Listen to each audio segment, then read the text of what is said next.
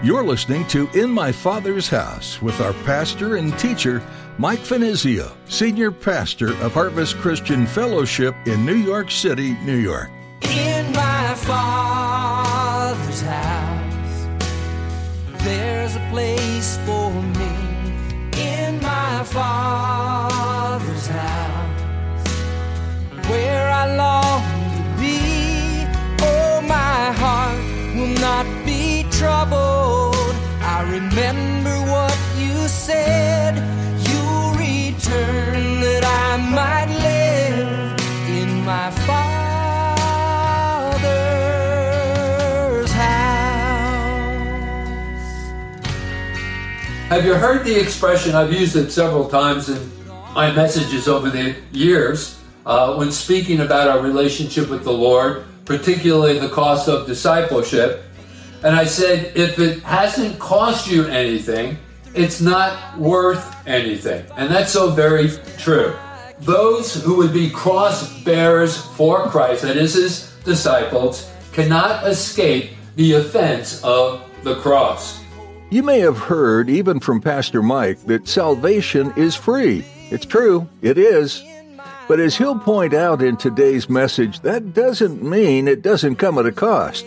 If you imagine walking on a long cross-country journey, you may not have to pay anything to walk, but it certainly costs you a lot in your time, energy, as well as your other commitments. As we'll be challenged in today's message, the cost of following Jesus may be great, but its rewards are even greater. Now here's Pastor Mike in the book of 1 Peter chapter 4 as he begins his message, The Cost of Discipleship. I remember what you said. You return that I might live in my Father's house.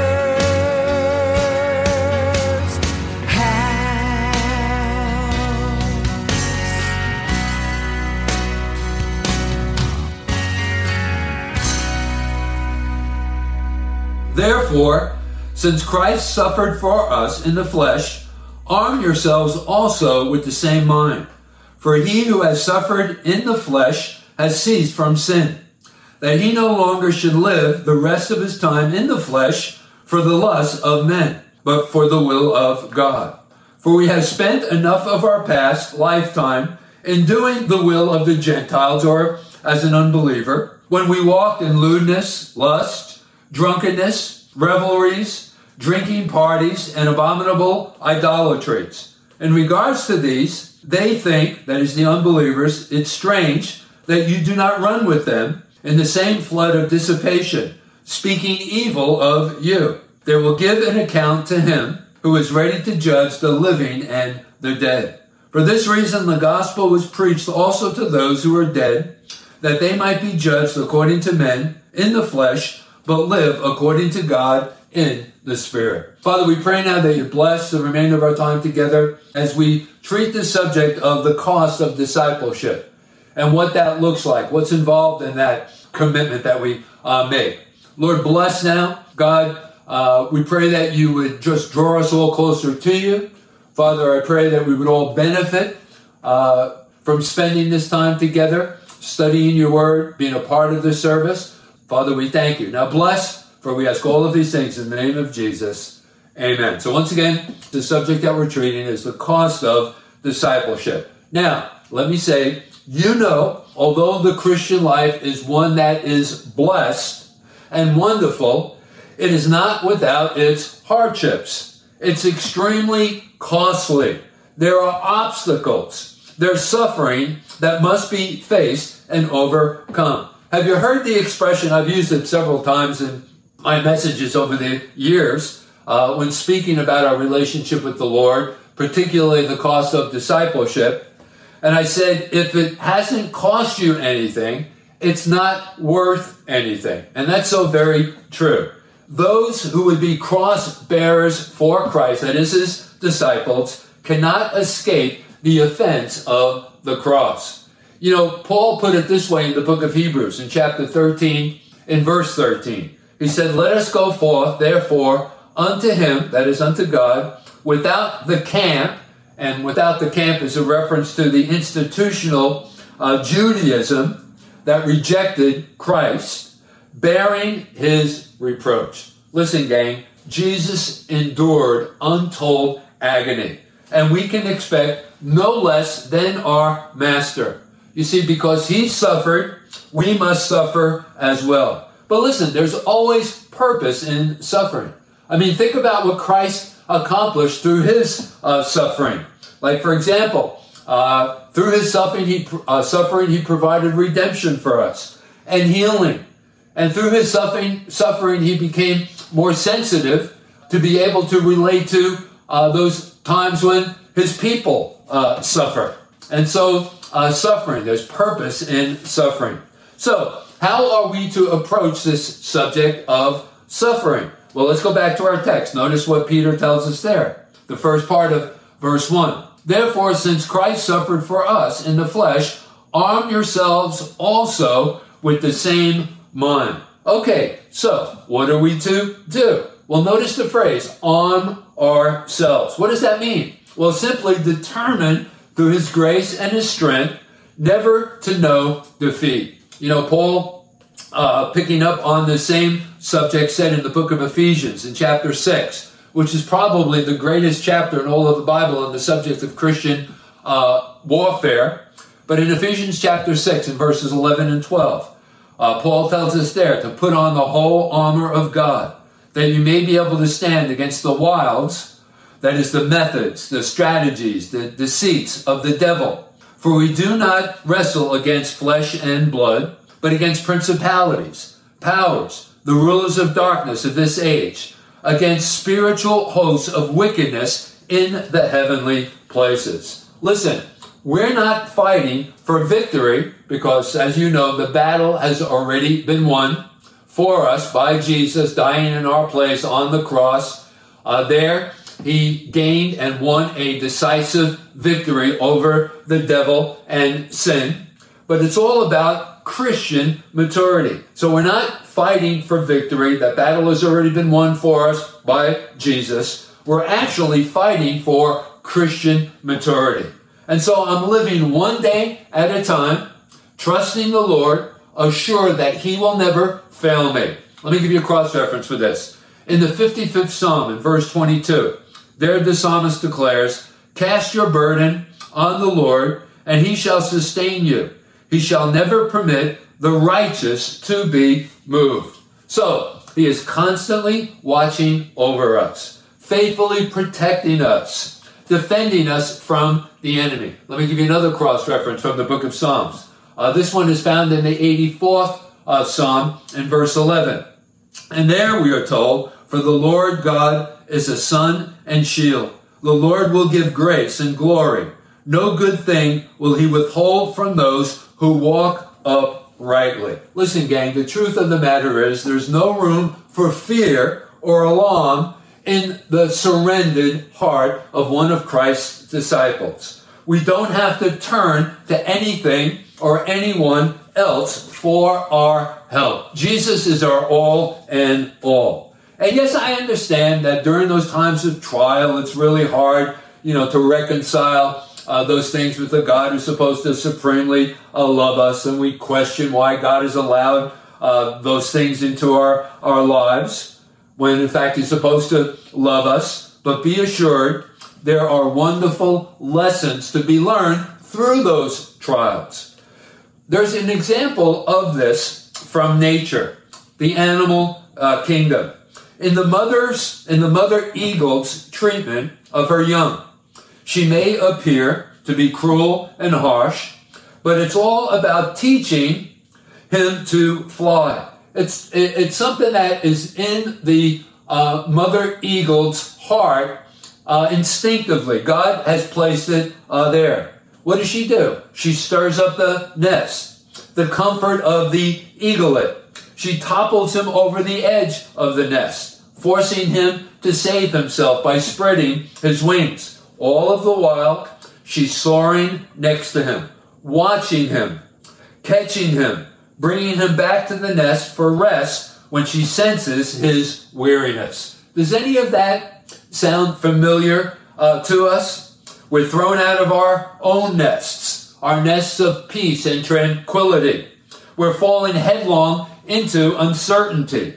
But there's Jesus, his presence, his comfort, and we are borne on his wings. So I hope that was a good illustration for us. So, what do we learn through our trials? And think about your own personal experience. Well, when my world is rocked, and we're not exempt from trials and problems and difficulties just because we're a child of God. So when my world is rocked by those sorts of things, we find that God sustains me. He enables us to get through those difficult times. We become keenly aware of his presence, an awareness of his presence that we never knew prior to experiencing those trials. And also his power.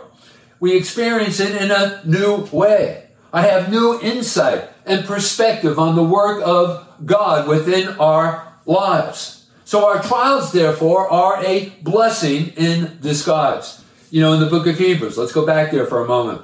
Paul tells us, as it relates to God's work within our lives, in chapter 12 in the book of Hebrews, in verses 6 and 11, there we are told, for whom the Lord loves, he chastens and scourges every son he receives. Now, no chastening seems to be joyful for the present, but painful. Nevertheless, afterward, it yields the peaceable fruit of righteousness to those who have been trained by it. Notice that phrase, trained by it. And that's exactly what God is doing through our trials, through those difficulties. He's training us.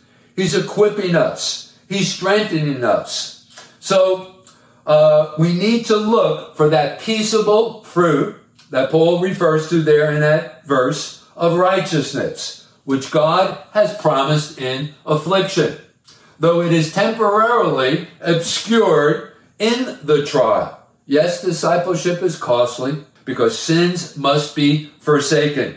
Listen, unquestionably, much of the believer's suffering is to bring him face to face with his sinfulness, provoking him to repentance. But here's the problem with all of that. Few of us hear the still small voice instructing us, reproving us, warning us. And so what does God do? Well, here then, he sends the angel of sorrow.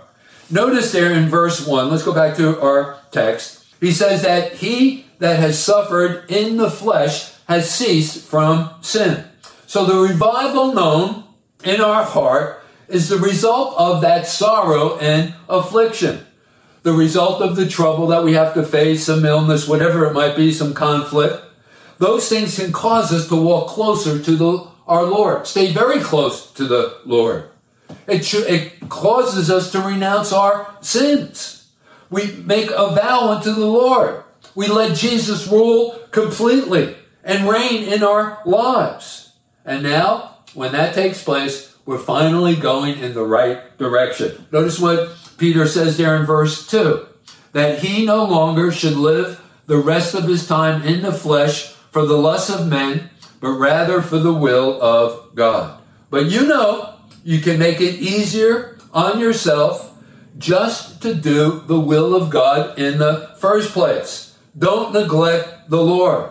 If you didn't neglect the Lord in the first place, you could have avoided all of the difficulties, some of the problems, some of the trials that you're facing. Hey, listen, real life and satisfaction is only secured by living in God's will anyway. It's there where there is an absence of misery and disappointment.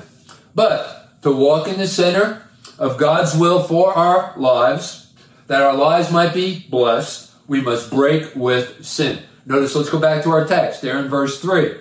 For we have spent enough of our past lifetime, and how true this was, in doing the will of the Gentiles or the unbelievers, when we walked in lewdness, lusts, drunkenness, revelries, drinking parties, and abominable idolatries. This list, notice the way that it's recommended to us here, is abominable to God.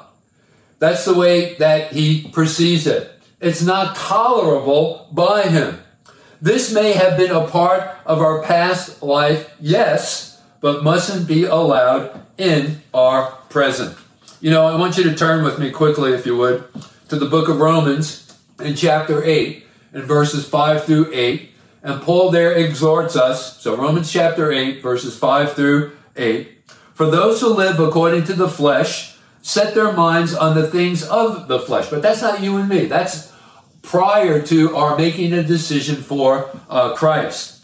But those who live according to the Spirit, the things of the Spirit. That's you and me. For to be carnally minded is death. That's the result. But to be spiritually minded is life and peace. Because the carnal mind is enmity or hostile. There's a deep-rooted hatred in spiritual things. That is in the carnal mind. Because the carnal mind is enmity against God. For it is not subject to the law of God, nor indeed can be. So then those who are in the flesh cannot please God. And so, gang, please make certain that all sin is forsaken and dealt with, and that you're following Jesus as closely as you possibly can. Indeed, yes, it is costly to follow Jesus, but that's the cost of discipleship. But it is wonderful. It is an exciting experience. And yes, this kind of a commitment may cost you friendships, your friends. In fact, even the members of your immediate family may harass you. But listen, we should expect this. Notice what Peter tells us and reminds us of in verse 4. In regards to these, they think it strange, that is the unbelievers, they think it strange that you do not run with them in the same flood of dissipation, speaking evil of you. So listen, don't be disturbed by their scoffing, being made fun of, all of the criticism. Don't be deterred from faithful service to God. Don't drift with the crowd. Seek to fit in. Don't be ashamed to belong to Christ. Have you paid this price? That is the cost of discipleship. Have you committed yourself completely to him? Is he the Lord of your life? And yes, it's going to cost you. Well, if not, just simply yield to him now. Don't let anything keep him out of your life and receiving from him his best. Verses 7 through 11.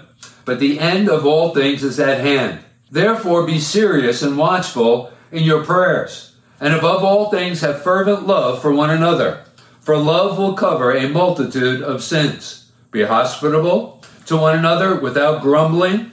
As each one has received a gift, minister it to one another as good stewards of the manifold grace of God. If anyone speaks, let him speak as the oracles of God.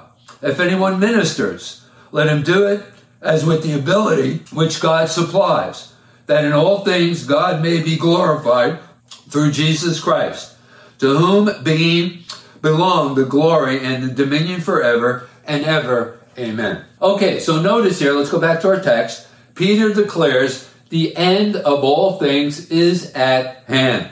Now, this was never so true as it is at this moment, considering purely this exhortation in relationship to time. Let me give you a cross-reference for this. In the book of Romans, in chapter 13 and verse 11, Paul tells us there, and do this, and he's referring to the things that preceded this particular verse of Scripture as it relates to the second coming. Make sure that all of these things are in place in the life of a believer. And do this knowing for the time to awake out of sleep, for now our salvation is nearer than we first believed. And how true this is. Our salvation is nearer than when we first believed, considered purely in relationship to time. So, gang, things are winding down. Prophecies depicting the last days have either been fulfilled or are about to come to pass. Jesus is coming back for his church soon. Now, before we go on and treat this text of Scripture, I think it would serve us well to remind ourselves once again that here in this epistle, particularly in this section of the epistle, Peter is writing to persecuted believers who have been suffering at the hands of ruthless, godless men. And so in writing these exhortations, he means to inject some hope into their downcast spirits. I mean, there's nothing more encouraging to sense the soon return of Jesus, that Jesus is coming back for us. In fact, that's the great cure-all, because when Jesus comes back again, there's not going to be any more pain. There's not going to be any more sorrow. There's not going to be any more suffering or persecution. There's not going to be any more sickness when Jesus comes back again for his church. Now, because of Peter's anticipation of this event, the apostle emphasizes some of the duties of believers who share the scriptural view of the blessed hope. And that's the way that Christ's second coming is referred to in the Bible as the blessed hope. Now remember, while Jesus was here upon the earth, he spoke of certain signs that would characterize the last days.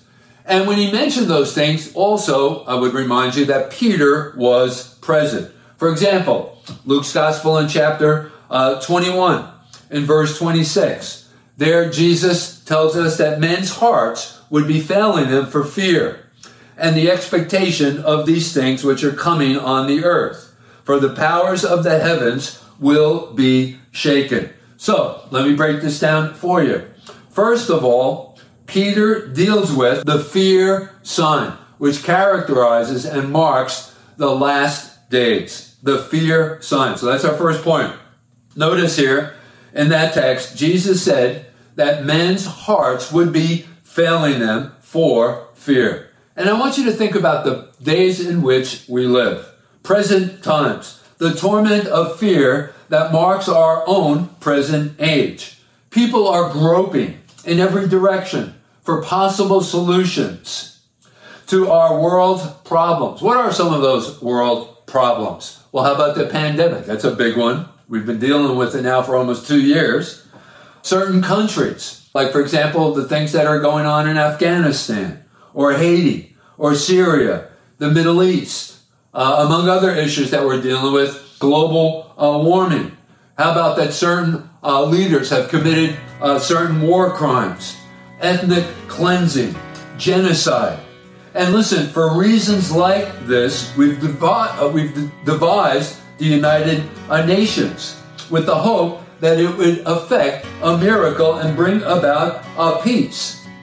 That they would be able to bring peace among men, only to discover it is proved impotent to perform such a miracle. In my Father's house, there's a place for me. In my Father's house, where I long to be. Oh, my. We're so glad you joined us today on In My Father's House for our continuing verse-by-verse study through the book of 1 Peter. If you'd like to hear more messages from Pastor Mike, please visit our website at harvestnyc.org. You can also listen online by going to the Resources tab. Otherwise, you can find them on one place and search for Harvest Christian Fellowship or Pastor Mike Venizio. You can also watch our fully recorded services on Vimeo. Just follow the link at our website. Again, that's harvestnyc.org. We also invite you to subscribe to our podcast. Just search your favorite platform for In My Father's House with Mike Venizio. If you're ever in or near the Midtown Manhattan area and are looking for a church home, come visit us here at Harvest Christian Fellowship. We meet every week for worship, Bible study, and fellowship. It's easy to get here, and you can reserve your seat at our website. If you can't make it in person, that's okay. You are welcome to join us on the live stream to participate in our services virtually. Just follow the link at harvestnyc.org. If you happen to have any questions for us, please don't hesitate to give us a call at 212-247-1877. That number again is 212-247-1877. Or connect with us on Facebook and Instagram by following the links on our website. Again, that's harvestnyc.org. We're so glad you took the time to listen in today, and we hope you'll join us again next time on In My Father's House. Where I long to be, oh my heart, not be troubled.